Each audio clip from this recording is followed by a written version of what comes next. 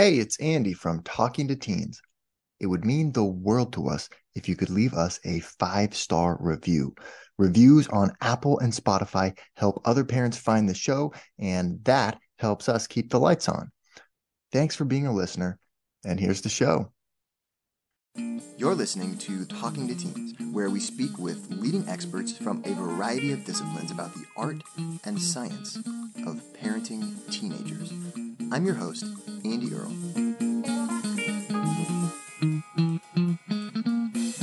Hey, we're here today with David and Stephen Arms, and we're talking about a very specific ritual that David hosted for all of the boys in his family when they turned 13 years old. It's a rite of passage ceremony to welcome boys in the family to being an adult. And the women in their family also lead a similar ceremony for girls when they turn 13. We're going to talk about why they do this ceremony in their family, and we'll talk about exactly how you could do something similar in your own family. Let's talk about the book David and Stephen wrote called Milestone to Manhood. Welcome to Talking to Teens. Thanks for coming on the show. Super excited. We got David and Stephen Arms on the show talking about the book that you guys wrote together, Milestone to Manhood. And I love how you guys switch off with the writing, and we get the whole section from the rite of passage written by Stephen. Can you just walk us through a little bit? Where did this come from? The book is about something that you guys have been doing in your family, and I'm curious what inspired you to write it into a book, and where did the idea for this whole thing come from in the first place? It's a weekend that a father can organize for his 13-year-old son. And the idea is to bestow the title of man on him. The weekend involves not only the father, but other male role models, typically maybe his grandfather or father's uncles, older brothers, older cousins, anyone who has achieved the age of 13 and been through a rite of passage weekend. It all got started because my father-in-law organized a rite of passage for my first son when he was about 12 years old to celebrate on his 13th birthday. So in the book, we write about our family story and how the weekend kind of changed our son's trajectory.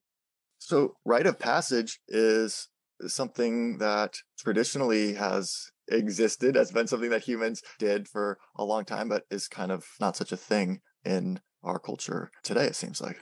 The rite of passage is an event, that happens in a man's life, ideally about the age of 13. And there are reasons for that we can get into, but it's an event that he can look back on and say, this was a specific moment in my life that I was recognized by my dad and other men in the family that I became a man. As you touched on, other cultures have had rite of passage ceremonies. Probably the best known example is the bar mitzvah, but there are others. For example, there's an Australian Aboriginal walkabout. But regardless of the society, the rite of passage has three elements that make it unique. The first element is separation from the tribe or from, the family. The second element is that there's a challenge involved. And then the third element is reincorporation back into society, where he comes back no longer as a boy, but now as a man. And there really isn't a good rite of passage event in Western society today, much less a Christian one. So we find that we've got men who tend to extend their adolescence into their teens and 20s. So we have a bunch of men acting like boys, and we just think this is a good way to help alleviate that societal problem. Yeah, and I think it's powerful. And just the way that you tell this in the book, it really feels like looking back on that, it's like, yeah, that's an important point in your life. And Stephen, you wrote about how a decade later or something like this in your 20s, you were really reflecting with a friend during his wedding or something, and really it hit you just like how important this experience was for you or how unique it was. Yeah, absolutely. When I was in my early 20s, I had a friend who asked me to be the best man at his wedding. And we were new friends, so we were still kind of just getting to know each other. But one time we were hanging out, and, he had a lot on his mind. He was thinking about being a husband soon, potentially being a father soon. And he asked me, Steve, when was the first time that you considered yourself to be a man? And, that was the first time that anyone had ever asked me that question before. And I was like pretty clearly able to answer. I was like, well, when my dad and my grandpa and my uncles took me away for my 13th birthday and gave me this rite of passage weekend, Right. ever since then, I've just known that I'm a man, right? Yeah, I could tell you the exact day, actually, as a matter of fact. Exactly. Yeah. Yeah. It was in that conversation with my friend that I realized, wow, this is like a really special thing that my family did for me. And in fact, most men these days can't look back and realize the exact moment they became a man. So, in that way, I realized at that moment how lucky I was.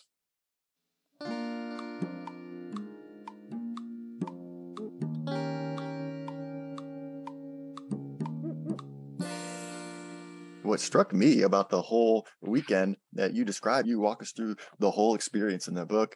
It's really cool to see it kind of from your perspective. What just really stood out to me is how much planning was involved in this whole thing. It's not something that you just threw together. Dave wasn't just like, hey, yeah, let's kind of do a rite of passage this weekend and we'll go and, see how it goes. It was really well planned out, and there was other male role models involved from your life and everything. So it seemed like it was something that you've been thinking about for a long time. Yeah, definitely. There was a lot of planning involved and, quite a bit of research looking at, other societies, how they had handled this and, elements that we wanted to put in it to make it unique to exactly what we wanted to do to make it relevant to an adolescent. We were in the Bay Area, San Francisco at the time, so it took a lot of planning. But the beautiful thing, Andy, is that now, after we did each one of these, starting with my eldest son, which was, we did this like 20 years ago, afterwards, we would always have kind of a debriefing luncheon with our son and, any of the men that were involved with that could join us. And we would just kind of, interview them and say, what did you like about the weekend? Was there anything uncomfortable? What's your favorite part? And so we were continuously kind of improving the process so that we feel like each and every time we did it was a little bit better and a little bit better and a little bit better. And now we've got this blueprint that's documented in our book, and on our website, there's a lot of material that help a dad or a grandfather plan this for his son without really, having to reinvent the wheel. Well, yeah, there's such specific, you guys really have got it figured out. There's kind of these rituals that are really powerful moments and ceremonies, and you have kind of the whole weekend even scheduled out for how you could put those together. And it sounded like some of those came from men's groups, some of those came from like other cultures that you looked at. It's like, accumulating these sort of ideas from different places, but the way that they all come together and fit together in your guys' rite of passage is powerful. I was wondering how many you did before this one. Is this the one that you write about in the book? Is this the first time you did this, or how many times had you under your belts at this point? This was actually the second rite of passage that our family had organized. I have an older brother who is the eldest grandchild, and then there's 6 of us grandchildren in the family. So in total, we did 6 rite of passages throughout the years. And one neat thing about the rite of passage is that once a boy goes through it, he's considered to be a man in the family now. So he's eligible to be one of those older male role models for the younger boys during their rites of passage. So my older brother was actually supposed to be on my rite of passage trip. He was actually homesick that weekend with the flu. Oh, no. Yeah. But I was able to, not only did I have a rite of passage for myself when I turned 13, but I was able to attend the rites of passages for my 2 younger brothers and for my 2 younger cousins as well. Oh, wow. That's so cool. So you've seen it from all kinds of different perspectives. Yeah, absolutely.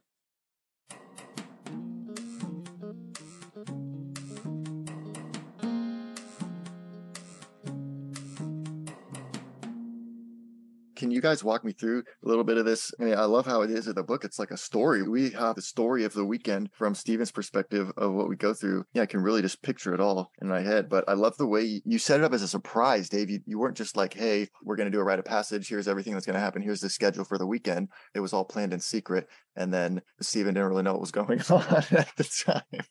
Exactly. Yeah.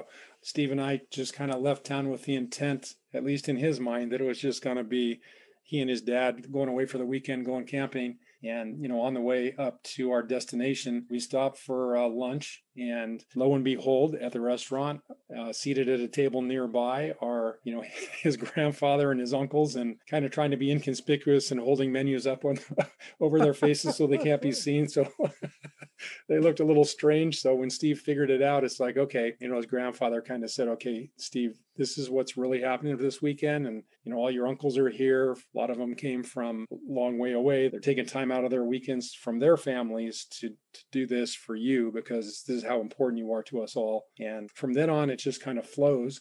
And then Steve plays an active role in all the events. He doesn't know what's coming, but he's definitely central in each event.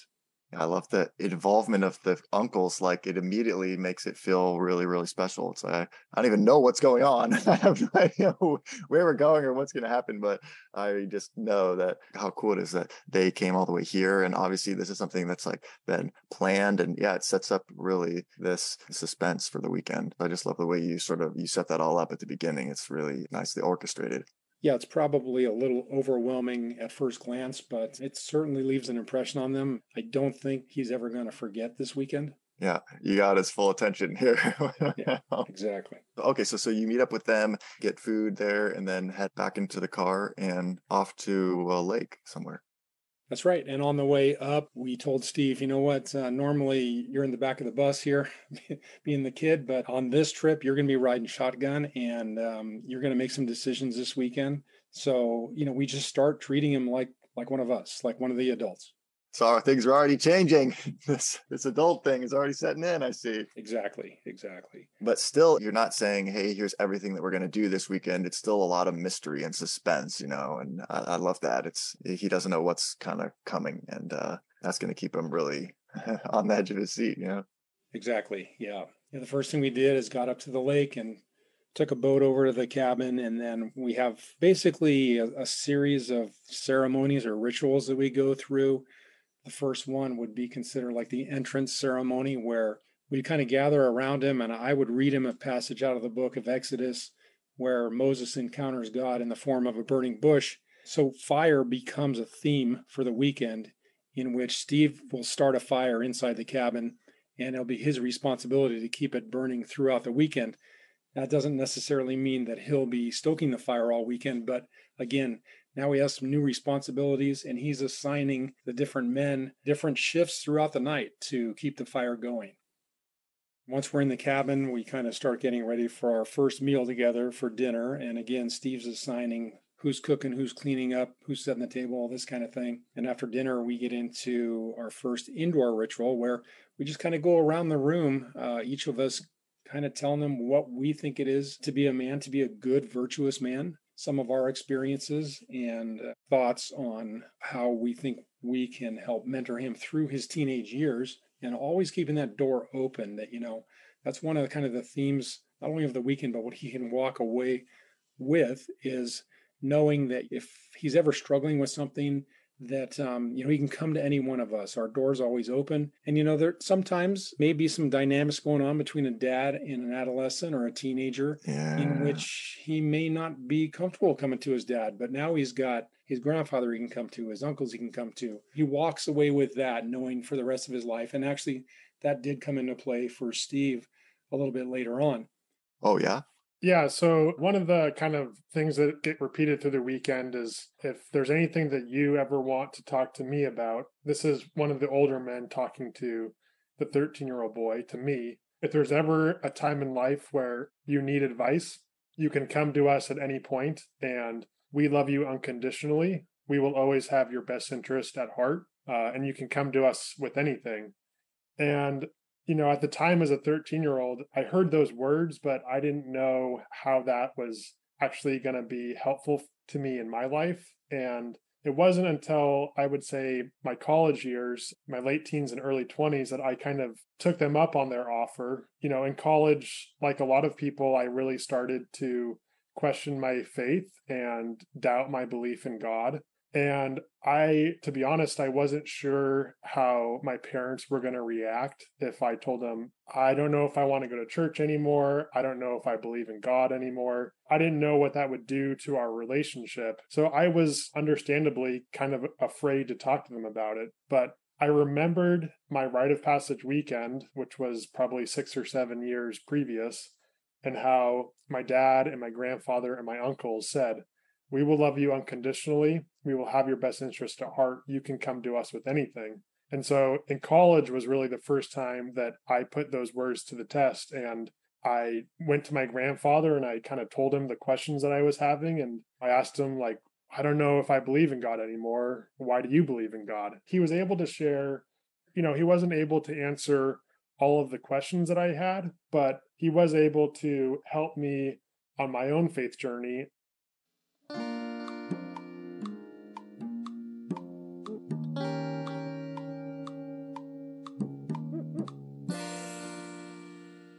You mentioned something else earlier, also in the book, too, when you were talking about sexuality. There's a conversation that you had where all of the men are sharing what sexuality means to them and their views about sex. And I thought it was really interesting to see your reaction to that, which was, well, having this conversation, but also your reaction to that was, oh, wow, so all these men seem pretty comfortable talking about sex to each other. And I guess that's an okay thing for men to do. I thought that was really powerful, just in showing, hey, yeah, you can come to me, but also just you can talk about this stuff. And there's so much about this weekend that I feel like that's kind of giving people permission so that that you could always come to them, but also so that you're opening the door to talk about all these other topics as well, and things that maybe, are difficult or awkward to talk about. And by sort of role modeling that during this weekend, you open the door to that.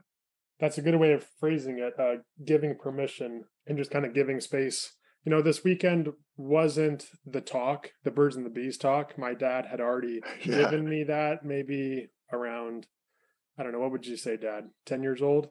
I think it was 11, somewhere around there. Okay, yeah. I had previously had the birds and the bees talk with my dad, so I knew kind of the mechanics of it.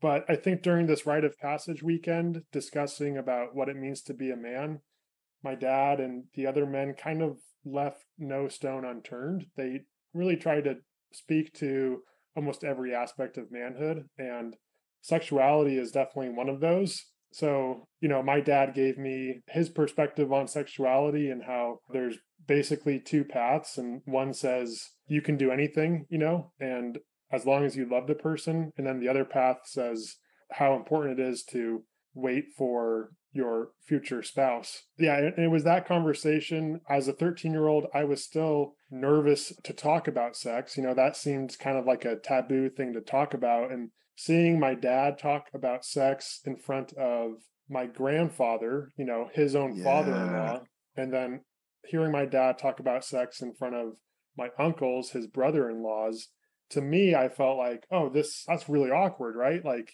he's married to his daughter, like you can't talk about like that kind of stuff in front of grandpa, Right. But hearing my dad open up about it, it was like, oh, I guess this is normal for men to have conversations about sex. And so I think for me, that kind of gave me permission. It gave me the space to be able to talk about those things in the future. Yeah, I love that. And I think from the adult perspective too, it can be uncomfortable to talk to your son about that kind of thing. Yeah. And this might be an area where dads may be intimidated about pulling this off. How do we do this? I don't know. I'm comfortable talking to my son about these things, but as a father, we need to kind of look and remember that this is something I'm doing for my son. I'm not doing it for myself. You've got the support of the other guys that you're doing it with for the weekend, so you've already kind of worked these things out. What you're going to talk about, just a basic outline. So, not everything is going to fall on your shoulders. Every guy's going to have each other's back. And then again, we have lots of information on our website about the layout of the weekend and what subjects you may talk about, and even like, the planning. Like you said, there's a lot of planning involved in something like this, but we've got email templates like on a monthly basis. Send this email out 6 months before the event, and it lays out exactly what each guy should do 6 months out, 3 months out, a month out, a week out, and then after the event, a thank you email to everybody. So you really got a turnkey system here going that I think helps take away the intimidation factor.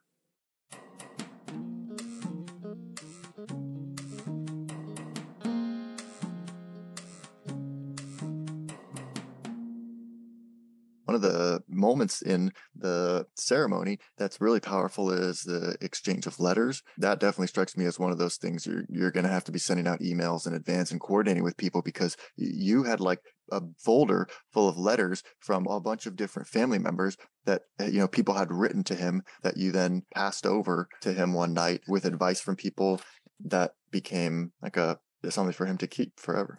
That's right. And of course, the letters now not only are the letters from the men involved in the weekend, but anybody who's significant in his life, including, his mom, grandmother, aunts, whoever. We even, in Steve's case, we involved his troop master. He wrote him a nice letter. And the beautiful thing about the letters is, honestly, during the weekend, there's so many things being thrown at him that not everything is going to stick at the time. And the letters are just kind of like this overwhelming thing, but they are something that he can come back to over and over again throughout his life to just kind of reinforce how much all these people that are important to him love him. As memento, now there's been a couple of his grandparents that have passed since his 13th birthday. So he's got these letters of love and affirmation from them that he can occasionally look back on.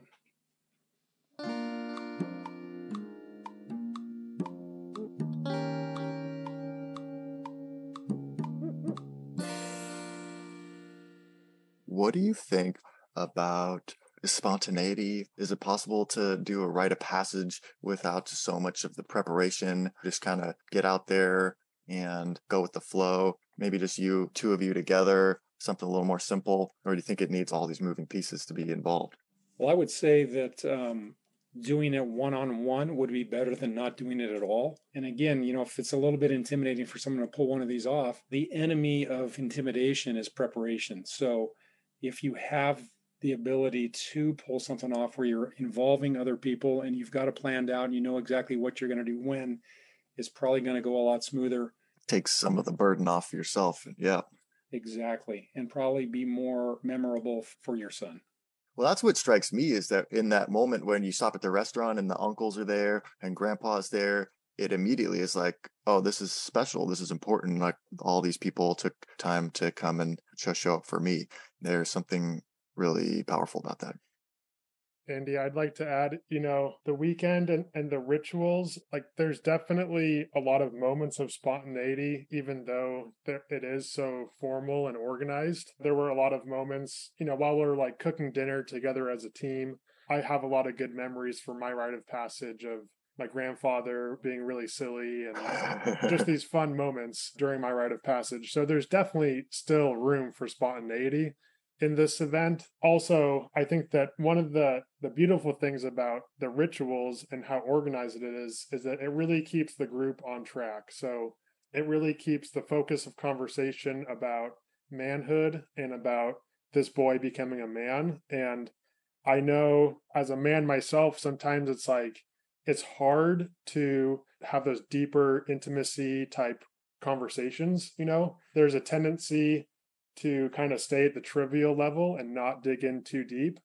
But having the rituals keeps the group on track. And it's like, no, let's talk about these things, because it's really going to help the boy as he goes into his teens and his 20s. He needs to have these conversations with his family before he goes out into the world. We're here today with David and Stephen Arms talking about how to create a powerful rite of passage ceremony for the boys and girls in your family when they turn 13. And we're not done yet. Here's a look at what's coming up in the second half of the show. Having that time to reflect is a big part of it, to be able to prepare and say, I'm only going to have 10 minutes to share. So what's the most important thing that I want to impart upon to this 13-year-old boy? We started seeing results of that kind of immediately, and they just kind of carried on through the teenage years and then even off to college. I mean, I remember pretty much for every one of our sons feeling that they were a little bit ahead of their roommates in college as far as like being able to be separated from home and like shouldering the responsibility of, they already know how to do their own laundry. They already know how to clean up after themselves. It's like, it's not this overwhelming thing to be away from home. And, that just seems to carry on all throughout life.